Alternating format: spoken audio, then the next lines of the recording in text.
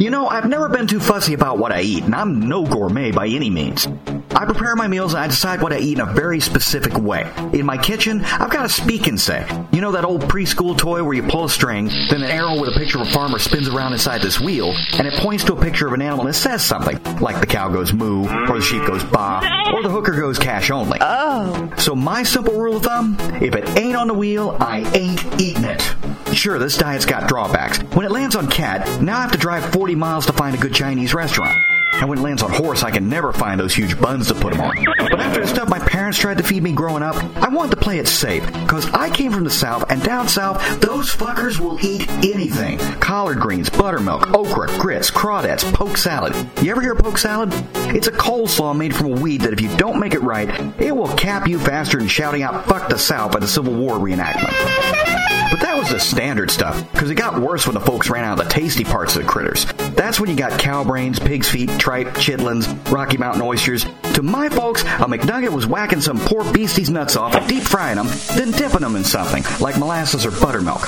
They could have run a combination veterinarian's office and taco stand, come to think of it. Come get Fluffy fixed and have a chalupa. But remember, these are also the same people that made their own booze, called moonshine. Since after a shot or two of that stuff, you could see the moon in broad daylight. And trust me, you combine boozery and rednecks, you don't get Wolfgang Puck. Just a knocked-up cousin. Bring it on. And stuff like Scrapple. Only the South could say, you know, we've taken all the good stuff from the pig to make bacon and chops and sausage, but there's still plenty of good hog meat left. Let's boil the eyes, nose, ears, bladder, and heart, and we'll mix it with cornmeal. I'll give you a minute to throw up. But you're the lucky ones. I had to eat this shit.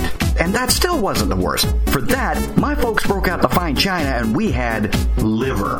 Look, I don't like liver. I don't even like the gourmet versions of liver, like pate. And you know gourmets, they're the ones that always say, oh, you have to acquire a taste for that. Look, did you ever have to acquire a taste for a Big Mac or a pizza? No, because they taste good, damn it. You only have to acquire a taste for something that tastes weird or horrible, like caviar or Brussels sprouts or Zima or pate. And that's why I think most gourmets are gay. I guess it's easy to acquire a taste for something after you spend a few minutes with a dick in your mouth. So my folks made me eat liver, and after a while I figured, you know, if I knew more about liver, maybe I'd acquire a taste for it. Because I was only in my early teens, and since we didn't go to church, there was no chance of having a set of balls on my chin until I went to the big city. So I went to the library. The library is this ancient place that kept a lot of books until Al Gore invented the internet, and then you could download porn at 10 megabytes a second versus flipping through a National Geographic really fast till you hit Nirvana. And so far, the only downside about not going to the library anymore is it's hard to get a librarian to squeeze your balls at home.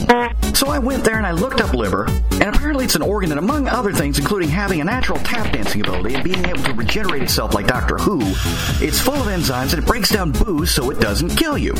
And after reading all of this, I did discover something important. I was bored shitless. So I picked up a National Geographic. But the bottom line is, I don't like liver. I will never eat liver again as long as I live. I don't care if I'm marooned on the space shuttle and we've run out of food except for liver and tang. I will eat the other astronauts first, except their livers. I don't care if for some reason I'm trapped in my own house like I Am Legend and there's nothing left in the pantry except a bottle of hot sauce, some cat treats, and liver. I will take a page from my redneck brethren and hack off my own nuts and deep fry those. So take that as a warning. If I ever invite you to dinner and you come in and you spy a bloody set of hedge clippers and I'm standing at stove frying away and singing a falsetto voice, guess what?